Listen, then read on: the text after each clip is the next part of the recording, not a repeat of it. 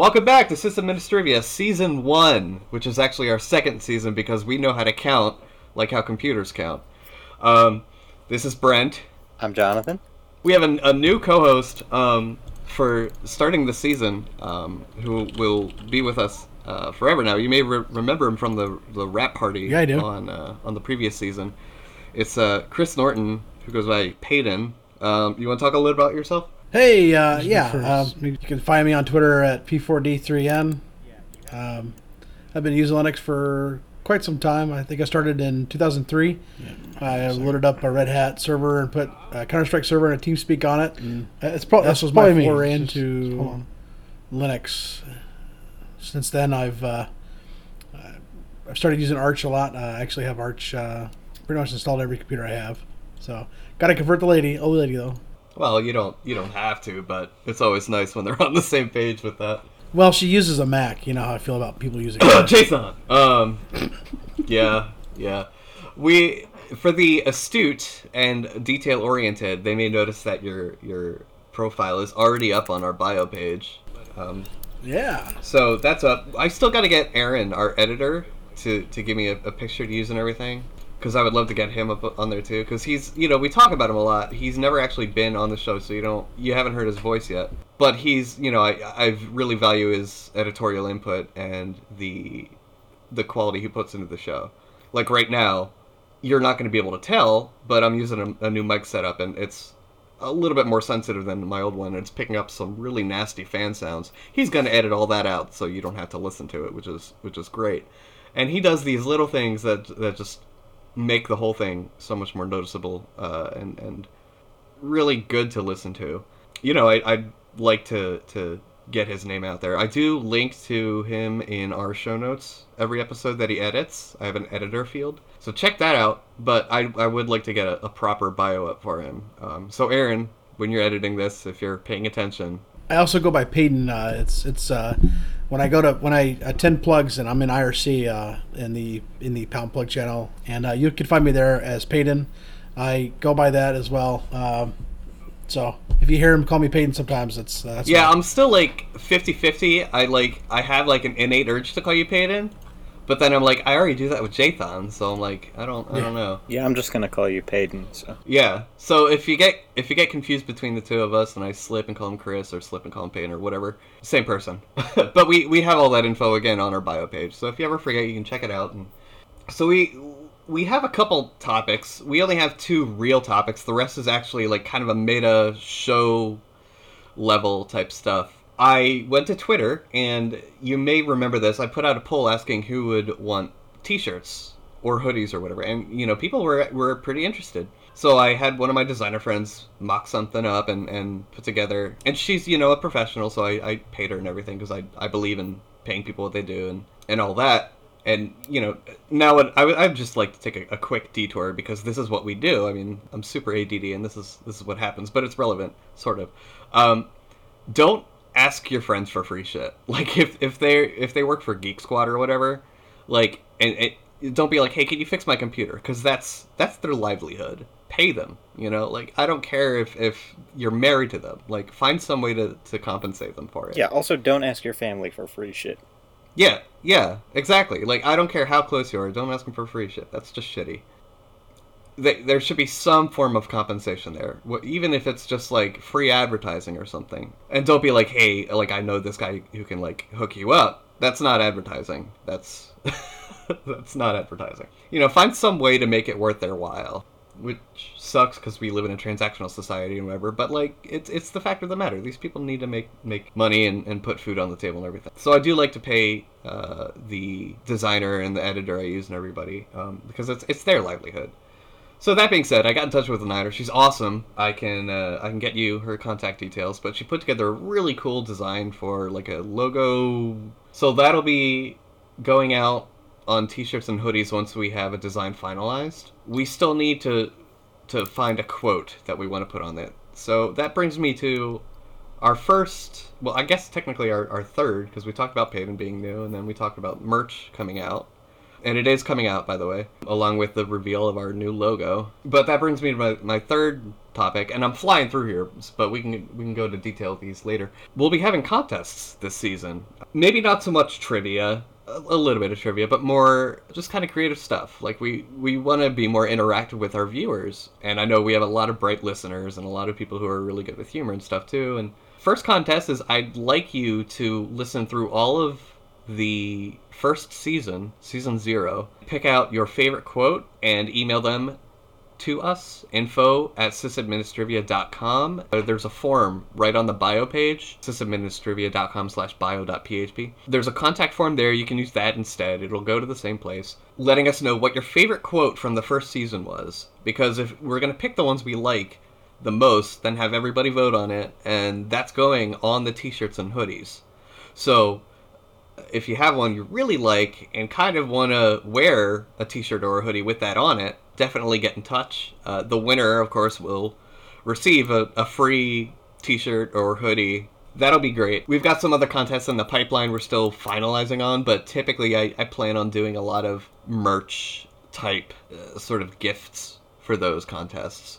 Unless we get sponsorship, I'd really like to do like a free month of Linode or something like that. Yeah, that'd be nice. Yeah, so something like that. I know we have some Linode folks that listen too. So, guys, I know you're listening. We've got a couple people hanging out in our IRC that are Linoders. I don't know what the proper term is, but they work at Linode and been awesome to us. So we would like to help them get more market too, because I think they do a really good job. Yeah, Linode has amazing customer service. Yeah, among other things. I mean, their uptime is awesome. The product alone is great. Exactly. They're all SSD based, and the great pricing, really awesome actual operations.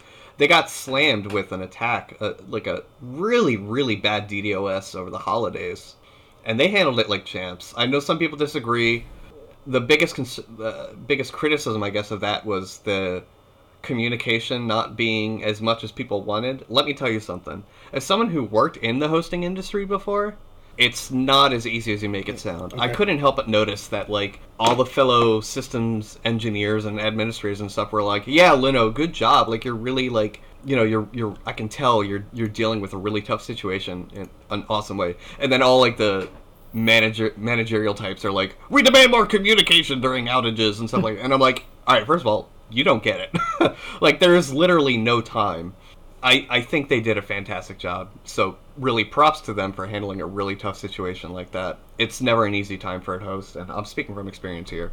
They simply don't have the resources. No hosting company really does to handle an outage like that and also keep detailed, persistent communication with their customer base. You just gotta let it ride sometimes. I mean, it wasn't the first attack Linux had, and it won't be the last. That's just a fact of the industry, but they handled it like champs. I really can't commend them enough on it. Were you affected at all? Not most of my Linux. I've got a couple Linux. One or two of them was, but not most of them, no.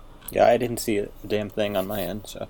Yeah, the sysadministrivia one was not affected. I put that one in the Newark location, and I don't think Newark ever really saw an outage more than, like, a couple minutes. Well, I think the outage was mostly restricted to the DFW area. Wasn't there Dallas data center was the one that was getting hit the most? I thought it was Atlanta. It might have been both. Yeah, because there were multiple attacks during that time period. Well, my personal Linode is in Dallas, and honest to God, I don't think I got any kind of notification. I never noticed anything strange. I'm thinking it was Atlanta. We can check with the Linode staff. Or you know what, we can just check the blog. You know, they put 2 blog posts up about it, and they mentioned which data center is there. So check their blog, it's on there, if you're really that concerned with which location was hit, but I'm pretty sure it was Atlanta. I think I only have one in Atlanta. Yeah, I mean, it didn't really affect too much of what I was doing. Also, another thing, if you're that concerned about downtime, this is for the managerial types, if you're that concerned about downtime, don't fucking go with a VPS provider, period. Fucking rack your own shit. Right. Stop being lazy. Right. You know, like, enough with this DevOps culture bullshit. I pick Linux because they serve what I need. You know, I don't need to run a full rack for the things I'm doing. But then again, I'm not running e-commerce or anything like that, you know? Yeah. I don't know. It's a pet peeve of mine. Like, you gotta not be a cheapskate. If you really demand full uptime, you got to pay it all. You got to pay your entire way. You can't take shortcuts. Absolutely, I agree with that completely. It's just something that if your business is that service, then buy your own servers, man. Mm-hmm. We're only 10 minutes in. So I wanted to. What were you gonna say? Something, Jathan? Yeah, I was actually just gonna say we had a little banter before the show because Payton had referred us to a song which we proceeded to look up on YouTube. Of course, I was met with an ad when I started to play the video, and Brent, of course, has an ad blocker, and I just kind of. Of course. Well, it just seems like something you do. Yeah. I also have no script too. Yeah, exactly. So, kind of just sparked a conversation about whether it's ethical or if it's a quote unquote cool thing to do to have an ad blocker. You are cruising into the topics. I was going to talk a little bit more about merch. I'm giving the guys a hard time because I'm like really dead set on having like a blocked out schedule for recording now. So you should see more regular releases, and I know Aaron's going to appreciate it. Yeah, so I want to be more structured. So like later in the season, you'll start to see like certain sections in the show develop. But yeah, it's the season premiere. So why the hell not party like it's 1999 again?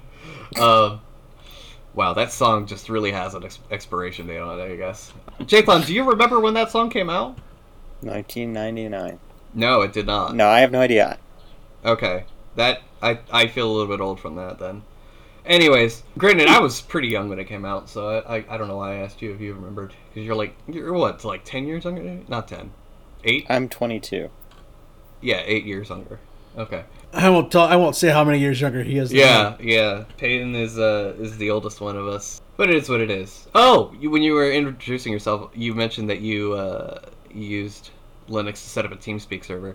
I remember my first foray into Linux, and I talked a little bit about this in the really horrible quality pilot episode, because that was before we even had an inkling of what we were doing in terms of recording quality. But anyways, my first foray into Linux was Debian 4? I forget which version that is, which code name, but it was Debian 4, I'm pretty sure. I set up an FTP server, and I got rooted. About all these wares on my server, which was kind of cool. I was like, all right, like free copy of like Doom or whatever. Go me, I guess. But at the same time, it was a rooted box, so I was like, I guess I gotta wipe it. Anyways, so back to the ad blocking thing. Jathan gave me some shit because he says, these are how some people make their living. That's a horrible way of making a living. No. I didn't say make a living. I said people make money off of it. All right. Well, and then... wait, let me back this up too, because when I was in high school, yep, I maintained a blog called Rainbow Smoothie. Oh, okay. And I don't want to go into too many details here, but I know none of my Rainbow Smoothie people are listening, but I'm gonna direct them towards this. No. And you don't need to drop names, but tell me right now, was it a site about a gay fetish of pouring smoothies for other men? No, it was not. Okay, because that's absolutely what it sounds like. Carry on. No, and as long as you didn't squirt yogurt up people's backs, you're good. I seriously, we're offending people now. I don't even know. How long did we last until a gay joke? 16 minutes, 57 seconds. Okay. Look, if you're gay, I love gay people, but not in a gay way, I guess. Just keep digging that hole deeper, son. Just keep digging that hole. Here's the spade, buddy. No. All right. What about it? So it was a group of people in high school, and we ran this website. I did the maintenance, like the actual back end stuff and whatever. It was running, I think, actually on a Tectonic VPS, but I don't remember. We made a lot of extra cash with RainbowSmoothie.com. And what did you do with that cash? We just shared it amongst ourselves. It was just like extra spending money while we were in high school. But I mean, you don't fucking need that. You're in high school. What are you going to do in high school that needs extra spending money? We all drove. I bought a car in high school. What's your point? I had to pay for my own gas and shit. It wasn't like I was just given everything by my parents like some of these damn kids these days. Oh, so you just sat back and waited for the revenue to come in from the ads then? Yeah. I mean, I actually did. You realize... No, I mean, I had a job aside from that, but it was nice, like, oh, I just got a deposit from Google AdWords for, like, well, at the, the time we were just compounding it, and when it would hit $100, I would get it and then distribute it, but it would be nice, just like, oh, look, I made an extra $25 today for doing nothing, really. So basically, what's the difference between that and your parents giving you money? The ads were on a website that we worked to actually put content on that people wanted to see. And you can mow the lawn for money to get money from your parents. What's the difference? No, my parents just told me to go mow the grass. They didn't pay me to do it. All right, well... Oh, really? Such a poor childhood. My point is, Dathan, you don't need that money in high school, right? No, I understand, but that's not my point. My point is that, that could be helping somebody who runs a blog on the side put bread on the fucking table. You don't know. And I understand, like, no, if that's your job, that's probably not realistic. Like, you're probably not going to make a living off of Google AdWords, but it can be good supplemental income, and for websites that serve genuinely good content, that keeps that content flowing in some cases. I don't run ads on the Sysadministrivia site, should I? I know that, but that's because, Should I? I don't personally believe so because of what we are about and because potentially in the future we will have other sources of income. What? I have a great source of income right now, but that's... Yeah, your fucking job. I understand that. I'm talking about just the website itself. Like... So what makes us so different from some teenager writing a blog? Well, hold on. Let's say this. There's a difference between blocking ads on, like, say, SourceForge and, like, say, our it's website. Because SourceForge doesn't have ads because it's never up. Shots fired! Can someone... Guys, wow. Alright, I'm going to extend the contest. That's going to be on the fucking t-shirt. I really hope so. I'm going to extend the contest to include this season of all the episodes we've released so far, i.e. this one. Because that is gold. Oh, man, I can't turn down the dig at SourceForge, especially if it's going to promote our own site. Oh, I just had to use that today, and so I'm pissed off at them. Oh, my God. Yeah, well, I mean, the reason I use an ad blocker isn't, like, because they're annoying. Google AdWords, like... I think they are fantastic. I'm playing the devil's advocate here. I hope you realize that. I think Google AdWords are the best fucking site advertisement platform around. They are unobtrusive. They still are able to make the ads relevant. And, like, say what you want about targeted ads, but, like, there's a way you can opt out of that. Plus, I'd rather see an ad that I actually give a shit about as opposed to one that I don't. Right. I mean, granted, most of the ads I see on Google AdWords are, like, for stuff I already... purchase or whatever, but that aside, yeah, I think Google AdWords is least of all evils in terms of advertising, right? I think they approach it really well. They don't pay that well, especially these days. It's an example of what it should be doing. Now, here's my problem, and here's why I use an ad blocker. When you have a site like Forbes, where you have very high expectations of, remember, Forbes is a publication for, like, wealthy individuals. They have no excuse. None. Right? When you've got a site like Forbes demanding, requiring you to disable your ad blocker to view their content. Yes. Which is okay, whatever, it's their choice. Like, I get why they do it. They don't need that revenue, in my opinion, but whatever. They want to be greedy assholes, fine. But when you have a site that makes that demand of you, the user, and then you serve fucking malware through your advertisement, these are legit, like, backdoor injections type shit, because nobody audits the advertisement platforms. Nobody. And they're full of nasty shit, and there's been already just numerous compromises because nobody is checking the shit. And you would think a publication like Forbes would, but they don't, because they just shovel it off to some third-party advertisement provider or whatever. That I have a problem with. That's a security risk at that point, Jathan. It's no longer about the money. It's why am I... Like, I don't need to read the list of top 40 up-and-coming millionaires if it's going to fucking get me, compromised. I don't need that in my life. No, so okay. Fuck you, I'm turning my ad blocker on. That's fine. And see... that is a legitimate concern, and that's not really the standpoint I was taking, obviously. Right. I understand your point, and it's valid in maybe very limited cases. Well, in the other instances, we were talking about a YouTube video, and I personally, I don't know about you guys, I think this is something that maybe is more prevalent with the younger generation, and that's not like an old person joke, that's just a serious thing. Like, you guys had Saturday morning cartoons, we've got YouTube, whereas, like, there's channels I subscribe to and watch religiously, and those people can choose what kind of ads to display in line with their videos or before their videos or whatever. And personally, I want to support them, so I tend to watch those ads because I like those creators on YouTube. Have you? And there's nothing wrong with that. I don't think any one of us here is saying you can't do that. But I think that something like Forbes, where you have to turn off your ad blocker to then click through, and guess what? You get served malware. I think that's I agree. That's bullshit. And that shouldn't take it one step further, though. Jathan, have you heard of a thing called Patreon? Yes, but there's a few things. One, not everyone has Patreon. In fact, of all the people I watch on YouTube, only one does right now. That's their choice. Next. I know. Number two, the ads are money that those people are getting for something I'm doing with my time, but not something that I'm directly investing. I don't see how that's a valid point. Can you clarify on that? I know that they get money because I'm looking at an ad that's on their video. Right? I don't know that. No, I do. You do? Yes. How?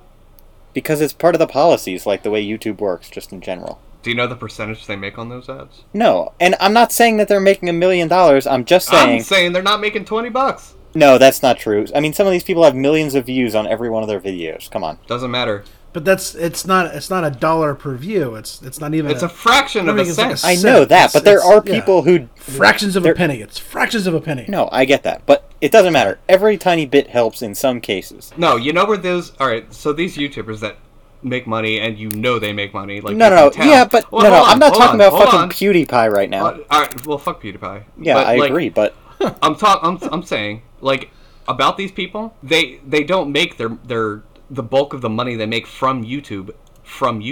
They make it from sponsorship. I get that. They make it from product placement. They don't make it from YouTube ads. I know that. I totally get that. So then if there's an alternate source of income to reward these people in the way that you like, without YouTube ads, why are you supporting YouTube ads? It's not to say that they still don't make anything from YouTube ads. The amount they make is just pitiful, though. It's like, all right, I'm going to give you... You have your choice between a cake or a slice of a strawberry with some icing on it. What are you going to pick? This is not a fair analogy. No, it is. It is. Do you need both? No, this isn't about needing anything. Well, what's it about? Want? Yeah, I think it's just about, if I had a YouTube channel and I was reviewing fountain pens, I might not be able to buy another $200 pen with the proceeds, but maybe after a year's time I could buy a $20 or $40 pen. All right, then why wouldn't you just get sponsored and have people buy your pens for you? I mean, that would be the goal, but not every pen company is going to sponsor me, or every pen reseller is going to sponsor me, so maybe there's pens that I still want to buy on my own. It doesn't matter. I mean... A calligraphy publication would sponsor you, and you'd have a stipend, and then you could pick whatever pen you want to review. People don't use fountain pens to write calligraphy. What the fuck ever, all right? You're nitpicking here, and it's driving me nuts. You're missing the forest for the trees. My point is, like, the publications as a sponsor are going to pay for the content. They're not going to pay you, like, specifically for or against one product or another. Yeah, some vendors, some manufacturers might do that, and that's fine. But even then, that amount of money is going to be more than what you make off YouTube ads. I'm saying YouTube ads are bullshit. Okay, and that's fine if you feel that way. Okay.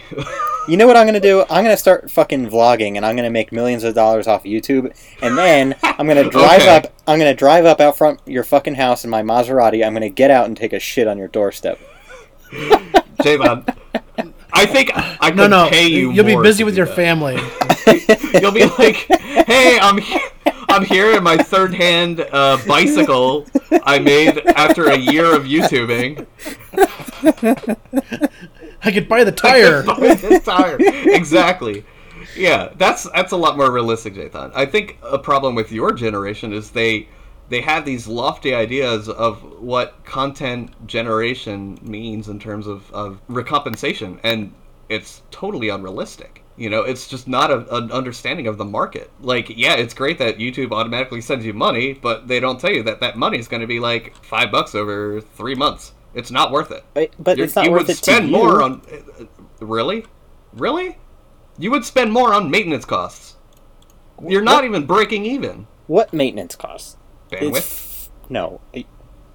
That is included in my... I'm not bandwidth capped. Okay. Let me... ISP access, then. We'll use a more general term. Yeah, but I use that for so many other things that it's justified by other means. Yeah, but it's still... Alright, even if you broke out the amount of bandwidth you spent purely on YouTube ads, or YouTube uploads, it's still not going to compensate for it. You understand what I'm saying? Like it's... There's no point to it. Like, on the surface, it looks cool. Like, yeah, whatever, I'm getting money for this thing. But it's insulting. It's like giving... I'm sure you've been on the street. I don't know what the homeless situation is in Colorado, but I'm sure you've been on the street. Homeless guy comes up, asks for a quarter, right? Yeah. Try giving them a penny sometime and see what happens. They're not going to take it. And do you know why? Because keeping track of that penny is worth more than 1 cent. It's not worth it. It's not even worth gathering 25 pennies. You could give them 25 cents in pennies, and this has happened to me because it was all I had. You give them 25 cents in pennies, they're still not going to take it. It's that same kind of concept where it's a pittance. It's insulting is what it is. Okay, so I just linked you guys a Business Insider article about this. Okay. And it talks about what people actually make just from ads, not including their sponsorships or whatever else. I love that the first paragraph. It's the new Jenna American Marbles. Dream. Yeah, okay, well, Jenna Marbles is a fucking idiot. Sorry if you guys are Jenna Marbles fans, but Totally. it still proves my point. Now... Well, what part? The parts where it says, but before you buy a video camera and tell your boss to shove it, consider what it costs to become a YouTube star? No, I'm not talking about being a star, but I want to point out one bullet point, okay? One bullet point of the entire article. Okay, yeah. Kay likely gets $7.60 per 1,000 ad views. Yeah. Okay, so let's just say you get 1,000 views, 1,000 ad views on every video you post, and you post 3 videos a week. That's $22 a week. That assumes you get at least 1,000 views on every video. But then if you look down, she spends $500, $700 a week just on editing costs. Right, but that's this particular person. But there's people who post completely unedited videos, more or less. That's just them fucking talking, and they get more than 1,000 views. Every week? Yes. Show me these people, because I would love to see them. Okay, hold on a second. Yeah. I would like you to, after we're done, watch one of this guy's videos, and actually watch it. I mean, there is no editing involved. He just talks in one take, and then he posts it. And like this one, he posted 3 days ago. He's got 3,000 views. And if we go to some of his videos about more popular products, we see he's got, 6, 7, 8, 10,000 views. 14,000 views. How long has that been up? 4 months. Okay, do you see my point? No, because that is still significant. Let's say half of... No, it's not. Your figures you gave before talk entirely about the 1,000 per week of video, right? No. Yes, that's exactly what you said. Yeah. All I'm saying is, and the other thing is... $7.60 per video. The other... 1,000 video. 1,000 ad The views, other thing is... Yep. You don't have to just leave a video up for a week and take it down. A video will stay there through all of time, so... If you actually are talking about something that people are interested in and they're going to continue to look up over time, okay. Which is immensely difficult, first off, for content generation, where you would do it on a constant basis. But also, you're ignoring the fact that it's still 767 every 1,000 views? Right. All I'm saying is this guy talks about fountain pens on YouTube and makes money doing it. Not a huge amount, but enough to buy more fountain pens. Not all of the pens that he owns, but some of his pens have been funded from YouTube ad revenue. That's still stupid, if you ask me. The sponsorship is a way better deal. No, it financially it makes no sense. Why? It's literally something. Spent the last 20 minutes talking about why? Yeah, but if you're already going to be doing these videos, if it's something you enjoy doing anyway, why not also generate some revenue based on it? That's hardly revenue, is my point. But it's more than you had before. That's pennies to a homeless man. No. Yes, it is. No, it is not. It is. Maybe we're at different points in our lives because I'm still a college student and I eat ramen. I don't know.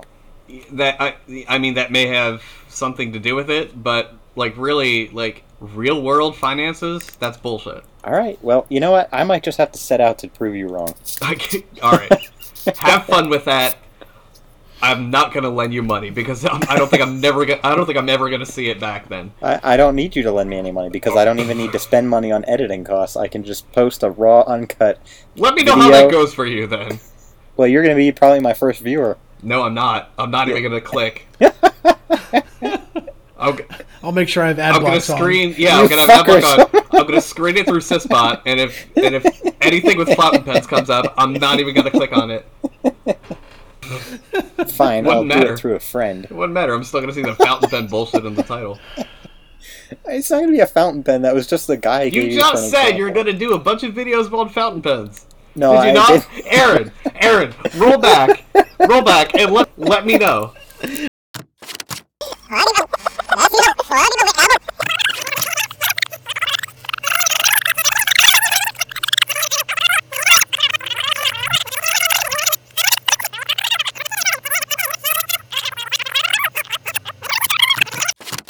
You know, if I had a YouTube channel and I was reviewing fountain pens, and I was reviewing fountain pens.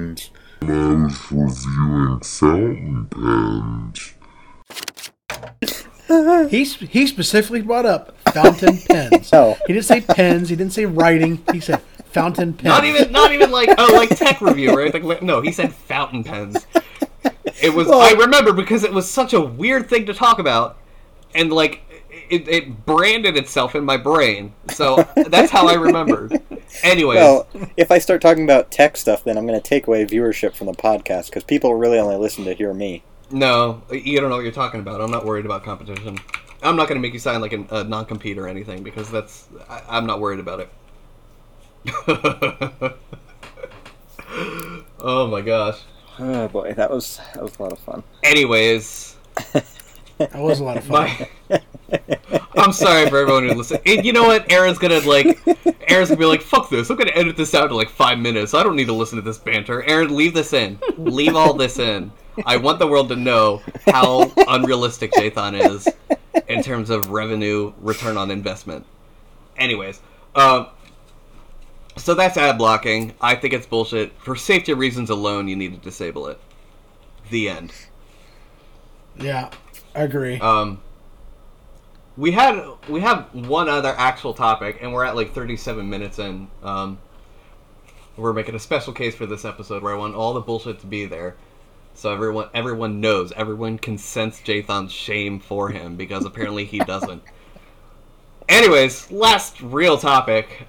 On tech news recently, it turns out there's a bug in Linux, but it's not Linux specific. It's a platform sort of problem, design flaw, we'll say, where if you're using UEFI, Unified Extensible Firmware, I forget what it fucking stands for, UEFI, whatever.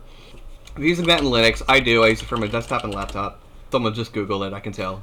What is it? Unified Extensible Firmware Interface. That was close. There's a thing where if you rm-rf slash, and I'll talk about that in a second, you can brick your UEFI system. There's a lot of things I want to say on this, but I'm going to start out. I saw this on Slashdot, and I swear it took me about 16 comment threads, actual threads to get in before someone finally mentioned, oh, by the way, Bash hasn't let you do that. Hasn't let you do that like rm-rf slash in like 4 years, and it's true. Try it. Like I'm telling you right now, like you can take my advice here. Try it. Not on anything older than 4 years, please. So make sure it's an up-to-date recent version of Bash. But try typing rm-rf slash. It'll say, nope, sorry, you're being a dumbass. Are you sure you really want to be a dumbass? And then you have to pass a flag that says -- no preserved root. Or, if you're slick like I am, you can do rm-rf slash asterisk, star, and that'll tell it, yeah, whatever, I know what I'm doing, just shut the hell up and let me do this thing. So that's that. So, like, the entire article by itself was kind of flawed and misleading by being like, hey, you can't do that anyways. Well, it's almost clickbait. Yeah, well, that's basically what Slashdot's become these days, is just... Yeah, that's pretty true. 80%, 90% clickbait. There's some golden nuggets there, but for the most part, it's clickbait. So that aside, all right, well, let's talk about why this happens. So, UEFI in Linux, there's these thing called FE variables.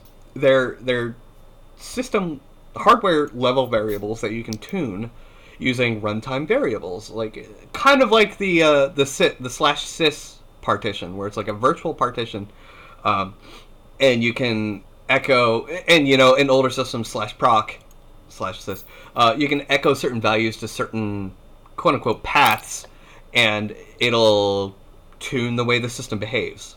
We have the syscontrol utility nowadays for that, so you don't really need to help make it permanent too and everything. So you don't really need to mess around with that all that much these days in Linux. The same kind of methodology exists for FE, and this is how the system lets you change boot order in UEFI. It lets you add boot entries, change pointers for boot records, stuff like that. Unified FE doesn't use the MBR system. It keeps a record of the boot order and where those boot sections are found on the board itself in firmware, which is kind of cool, but people don't like it. Whatever. That's a whole nother episode we should do.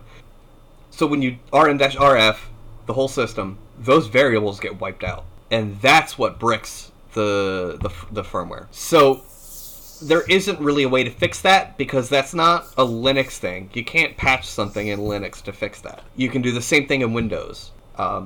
It's a little bit more complicated in Windows because they don't make the FE system as transparent, but you can do it in, I think I saw someone say 20 lines of PowerShell. So you can, it's not Linux specific, it's a design flaw of UEFI. So that's why that happens, and you can't really fix it without changing the specifications of UEFI itself, I guess. But you know what? I've got a simpler fix. How about you not fucking run rm-rf/?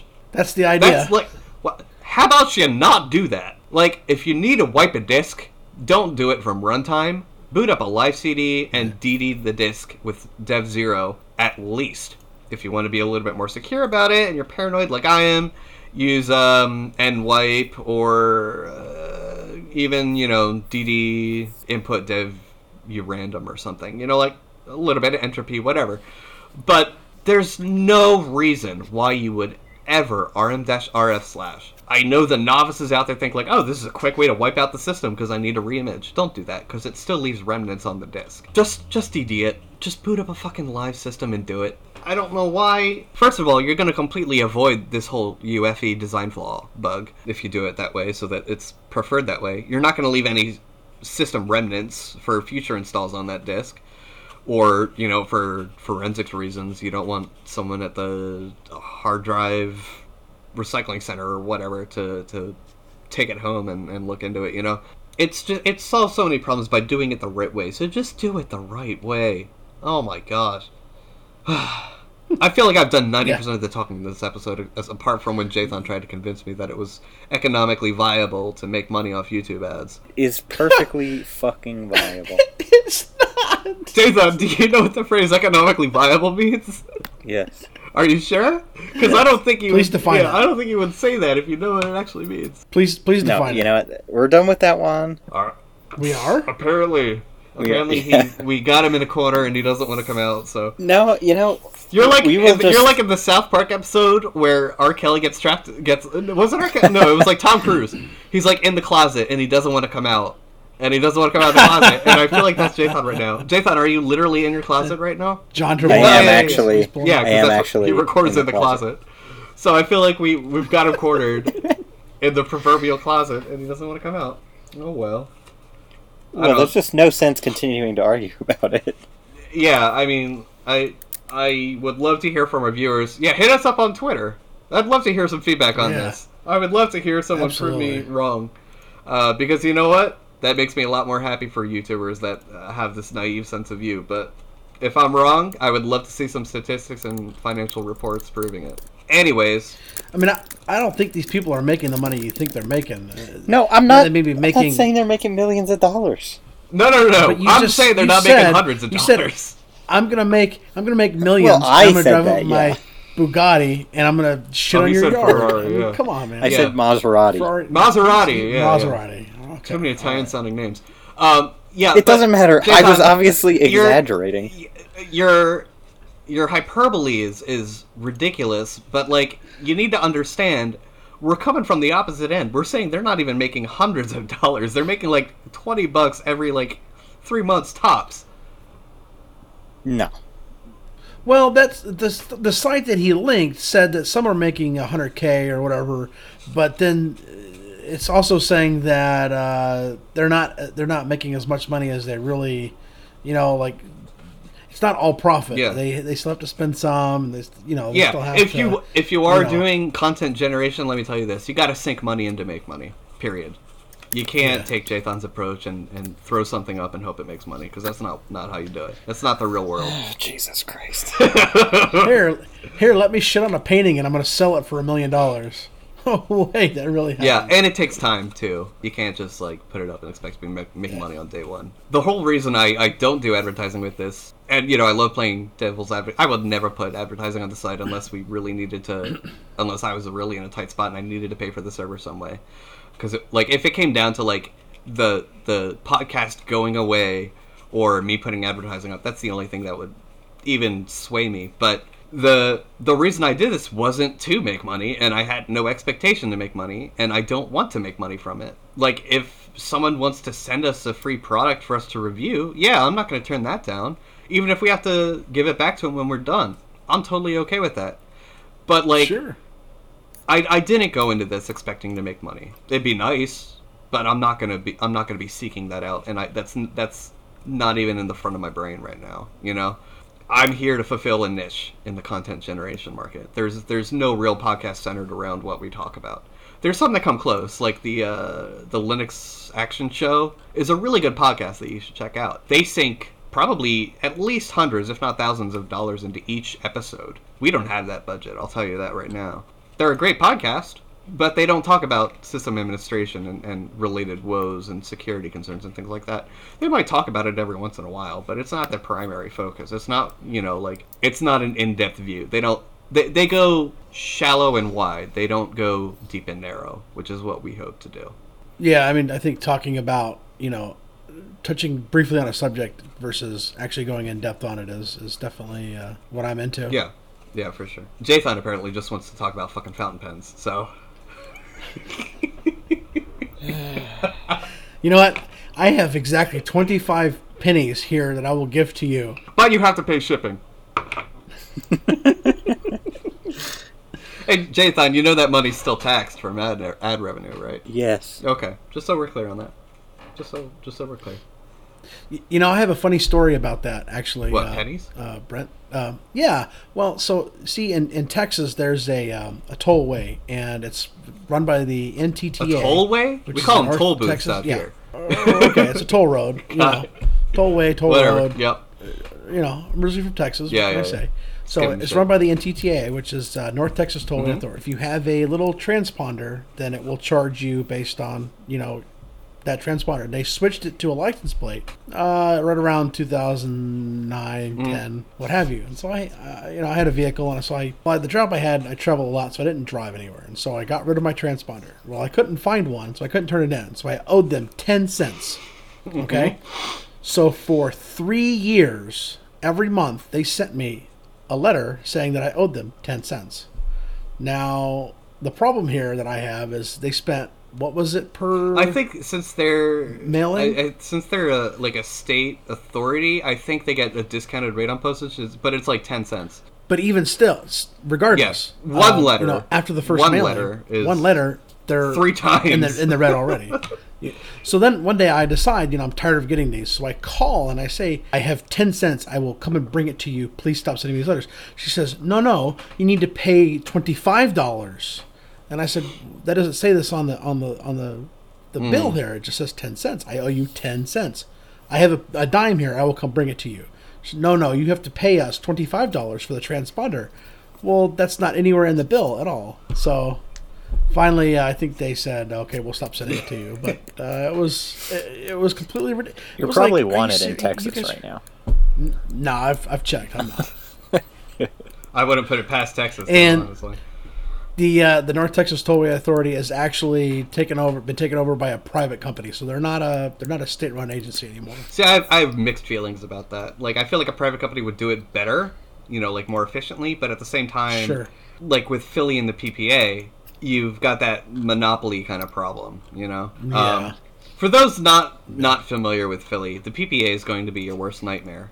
Is that the parking authority? Yes. Yeah, Philadelphia Parking Authority, they're actually a private company. They do ticket, like, cops and stuff if they manage to catch them parked illegally, which is awesome. I would love to see a PPA tow truck come and pull a cop car or like, put a boot on them or something, but That would I know. Oh, I know. They're in full authority to do it, And I do know cops do get tickets from PPA, but, like, it's all comped and everything, so whatever. At the same time, PPA knows they can get away with a lot of shit because there's no competitors. And they do a lot of shit as a result. If you ever get your car impounded by the PPA, I haven't, but an ex-girlfriend of mine did, and I had to help her out with the process, and it's a nightmare. It's an absolute nightmare. So if you're ever in Philly, be really careful of where you park. Always pay your parking tickets if you get one. Well, just in general, having gotten towed when I was in the Marine Corps, I parked at a gas station, went to the beach for a couple hours, came back, and no pickup truck anymore. And, I learned my lesson very well, which is don't park illegally. Right. We thought it was cool. We could go in the store and then we'd walk out and it'd be fine. No, it wasn't. So definitely, something like that can, it's just park responsibly. Yep. But it would be hilarious for me to drive by a cop car that has the boot on it and, a cop standing there arguing with the meter maid or, PPA employee saying you can't boot my car. And Actually, we can, you yeah. can. Oh, that'd be great. I used to do a job where I worked around the city. I did a lot of driving around Philly, and I went down into Philly, and I parked, and I went into the store, this customer, and I was in there for 5 minutes to tell them I was there and need to go out and put money in the machine. When I came out, I had a ticket, and I was just like, "Are you serious?" It all depends on the block, but some blocks are just really bad with that. Yeah, they watch them like hawks. And I never saw the ticketing. Oh, they're like ninjas, yeah. Like I parked. I said, okay, I'll be right back. And I just went inside, dropped my stuff off, came right back out. And there's a ticket. I was like spontaneously generated. Yeah, it's they're like ninjas. It's crazy.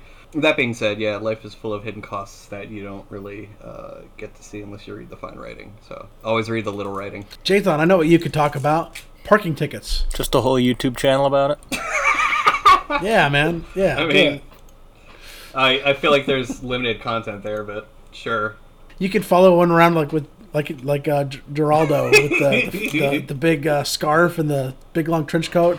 How many have you ticketed today? Do you know what you're doing to society? Didn't they kind of do that with there was that one like reality show where they Meter Wars or something like that? Oh yeah, I heard about that. It was on the History Channel, wasn't it? It was Discovery? One of those, some Discovery owned channel, but yeah, it was. I don't think it lasted too long because it got too real for people. It probably did. I can't believe we're sitting here talking about parking tickets. Fucking parking. Yeah. Oh well. We've jumped the ship, everyone. We've officially jumped the ship. This is now a jumped podcast. The shark. Jumped the shark. Thank you. This is now a podcast about parking tickets and parking authorities only. We're going to be changing our name to Meter Administrivia. Watch our viewership grow. Oh gosh, yeah, I can't even. I cannot even. Hey, what do a teenage girl and odd numbers have in common? I don't know what. They can't even. That was pretty funny. I can tell by the way you're laughing. Jokes from Brent. Dad jokes forever, man. Dad jokes forever. Dad jokes 2016. That's who I would vote for. Yeah, there we go. I'm down with that. I kind of want to start a campaign to get people to do a write-in vote for Batman. Like, do like a whole like virtual campaign like Batman 2016 and just see how many votes I could garner from it. That'd be great. You would probably be surprised how many you would get. I don't think I would be surprised. Honestly. Oh goodness. I mean, I think the biggest problem is with voting is that not enough people do it. They'll sit there and they'll complain, "Oh, my candidate didn't win." Well, did you vote? Well, no. Well, then you really can't complain about it, I don't know. I come from the opposite end. This isn't a political podcast by any means, so I'm not. By any means.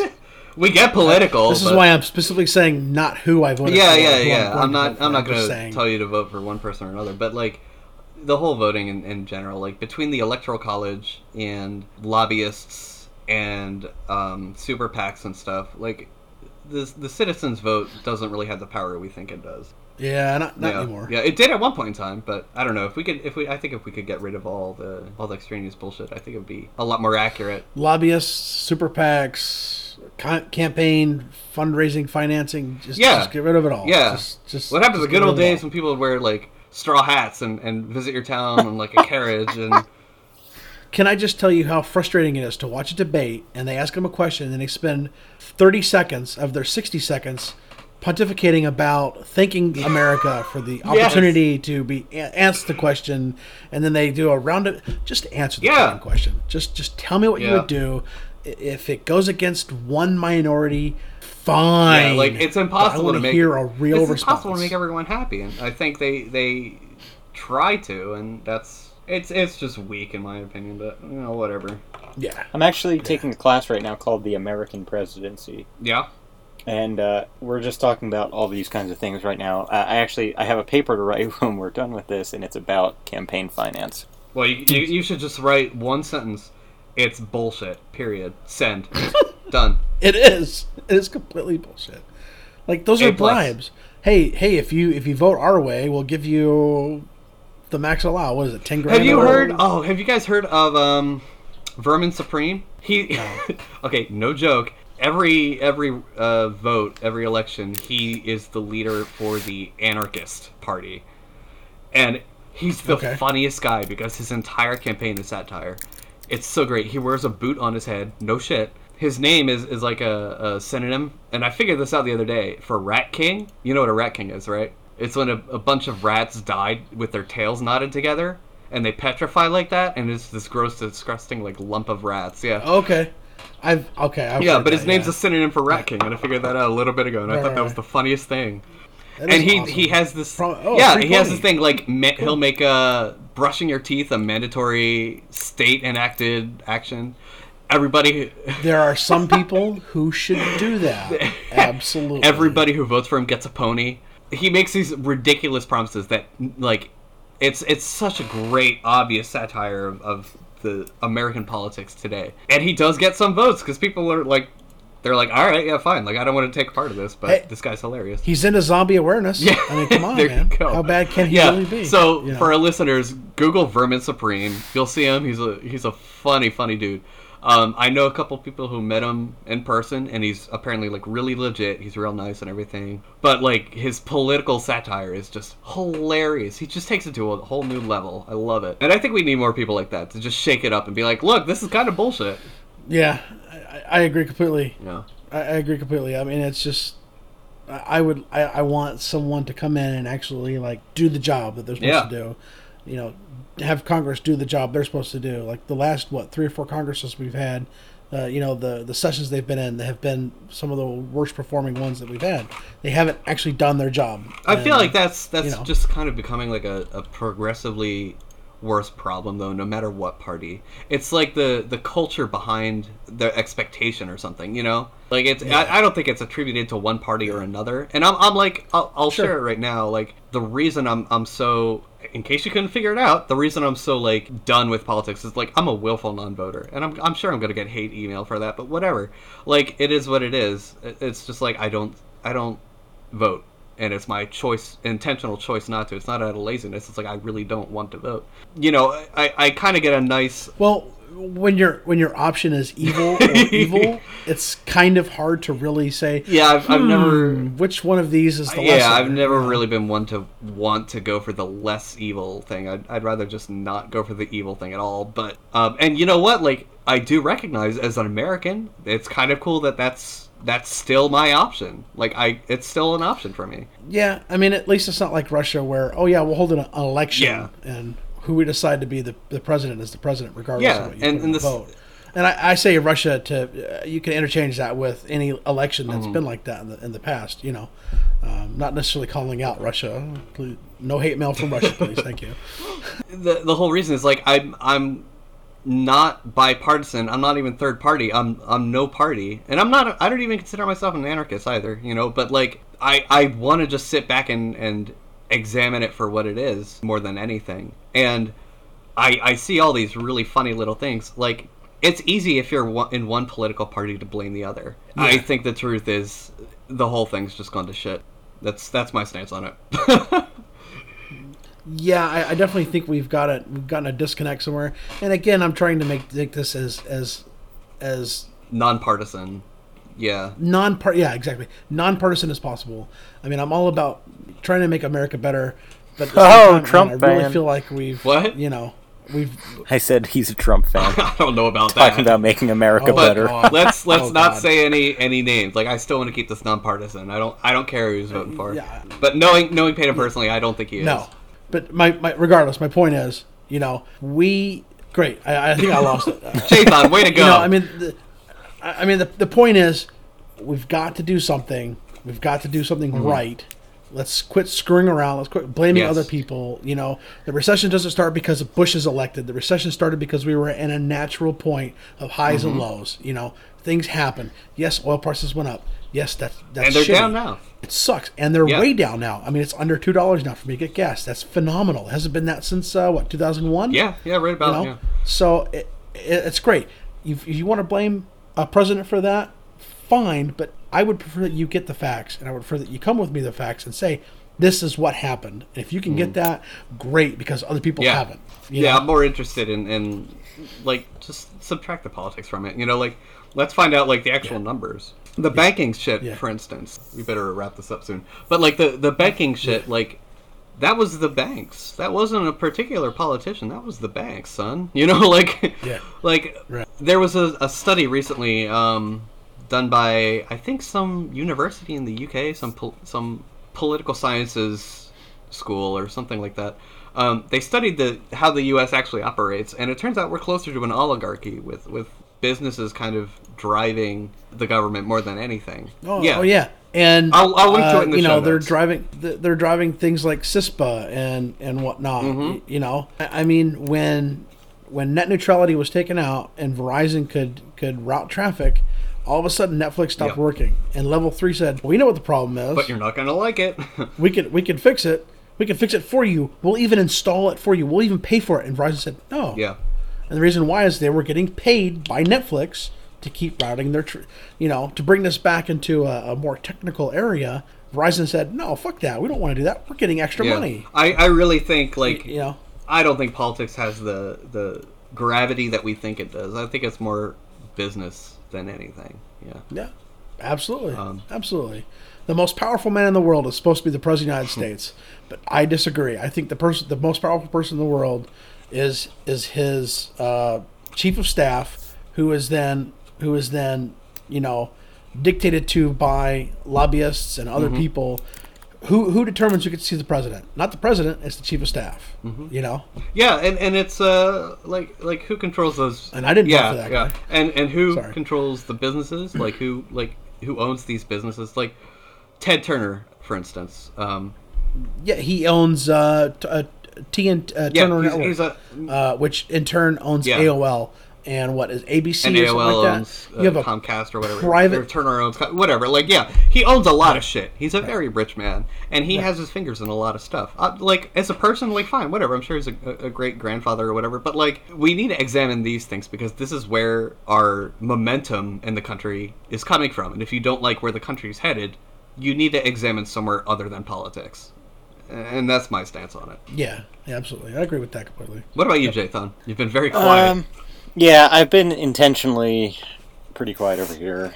It's interesting because I am taking this class right now, the American presidency, and we're talking about all kinds of aspects about the presidency, and, for example, Peyton just made a comment about not feeling like the president is really the most powerful man in the world, but Even on paper, Congress and everybody else has more power than the president, technically. But well, sort of, but I mean, they also sort of have unrestricted access to, creating and executing executive orders. Yeah, but what's driving these orders? What's driving the motivation behind these orders?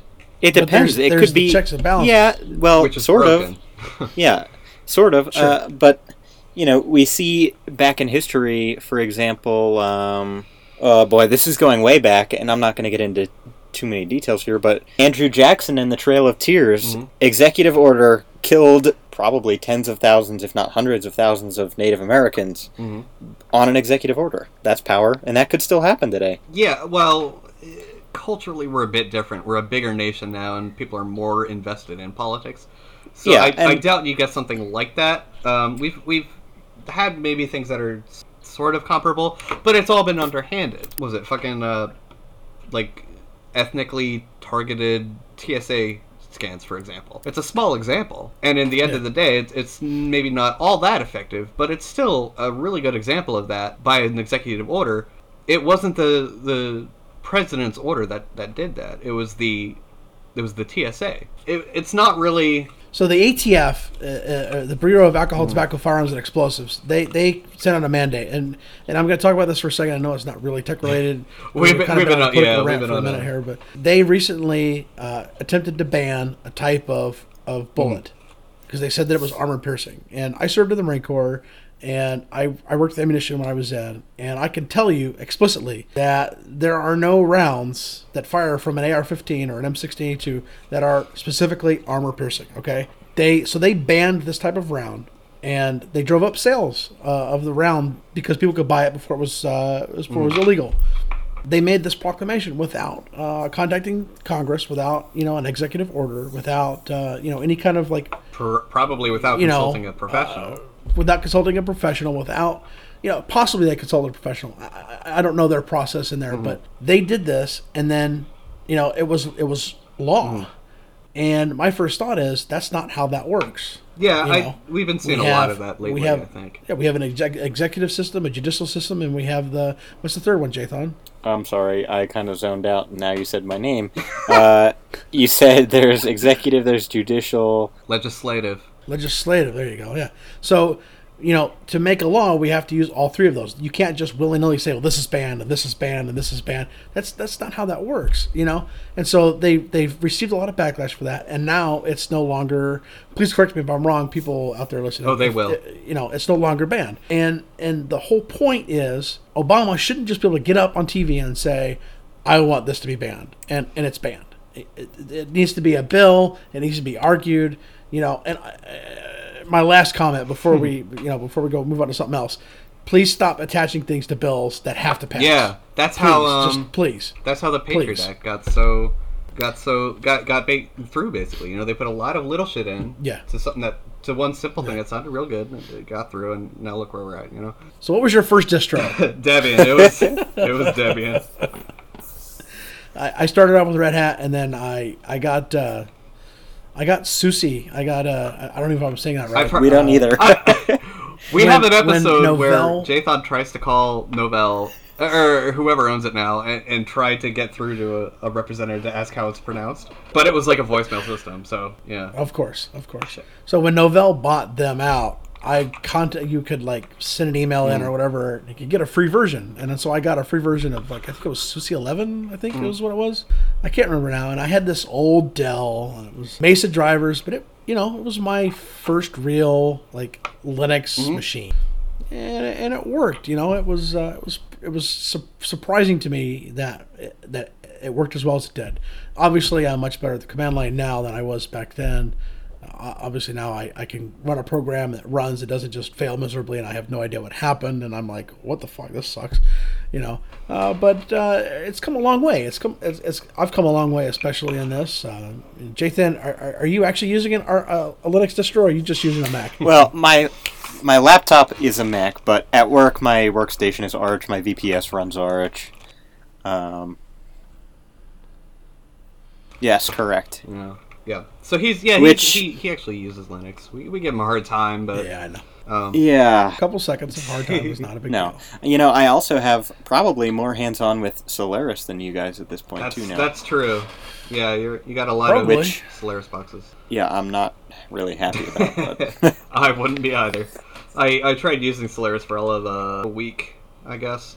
Open Solaris back when it was a thing. And yeah, I just couldn't. I was like, this is a piece of shit. It's eating up my resources. It's not updated. I tried to run Ubuntu a couple years ago, and I was just sickened by how much resources that the Unity used. And even with like a modern system, you're pegging at 2.5, maybe even 3 gigs of RAM sometimes. Just having a browser open and the window manager DE running. I run XFCE or i3, and I obviously, this is not a post for XFCE or i3, but my RAM usage is significantly less when that's the case. Yeah, and I'm running 2 gigs right now with GNOME 3, which is a beast. Mumble Firefox with 2 instances of Firefox with about 60 tabs each. Probably more, actually. I never counted. GNOME Terminal, which is also another beast. Audacity. Gedit, which for some reason is also a resource hog. So, like, I'm running... Gedit, the resource hog. It is. If you look at how much memory it actually uses. But, yeah, I'm using all these things.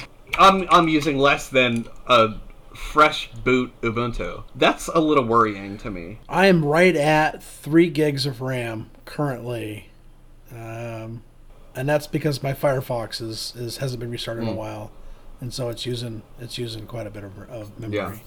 That's it. That's it. Jathan, to answer your question, I've got 32 gigs of RAM in this, and Gedit is using 0.1%.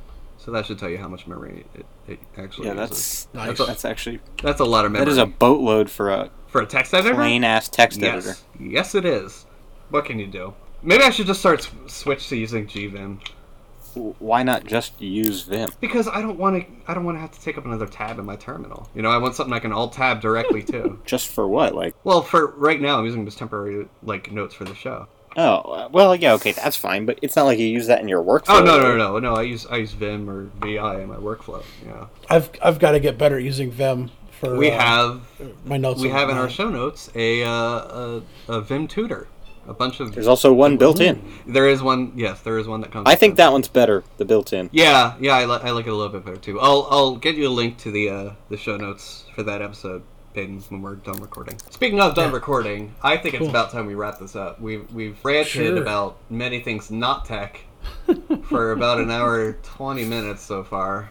Aaron's gonna kill me because I want him to leave all that stuff in. Love you, Aaron.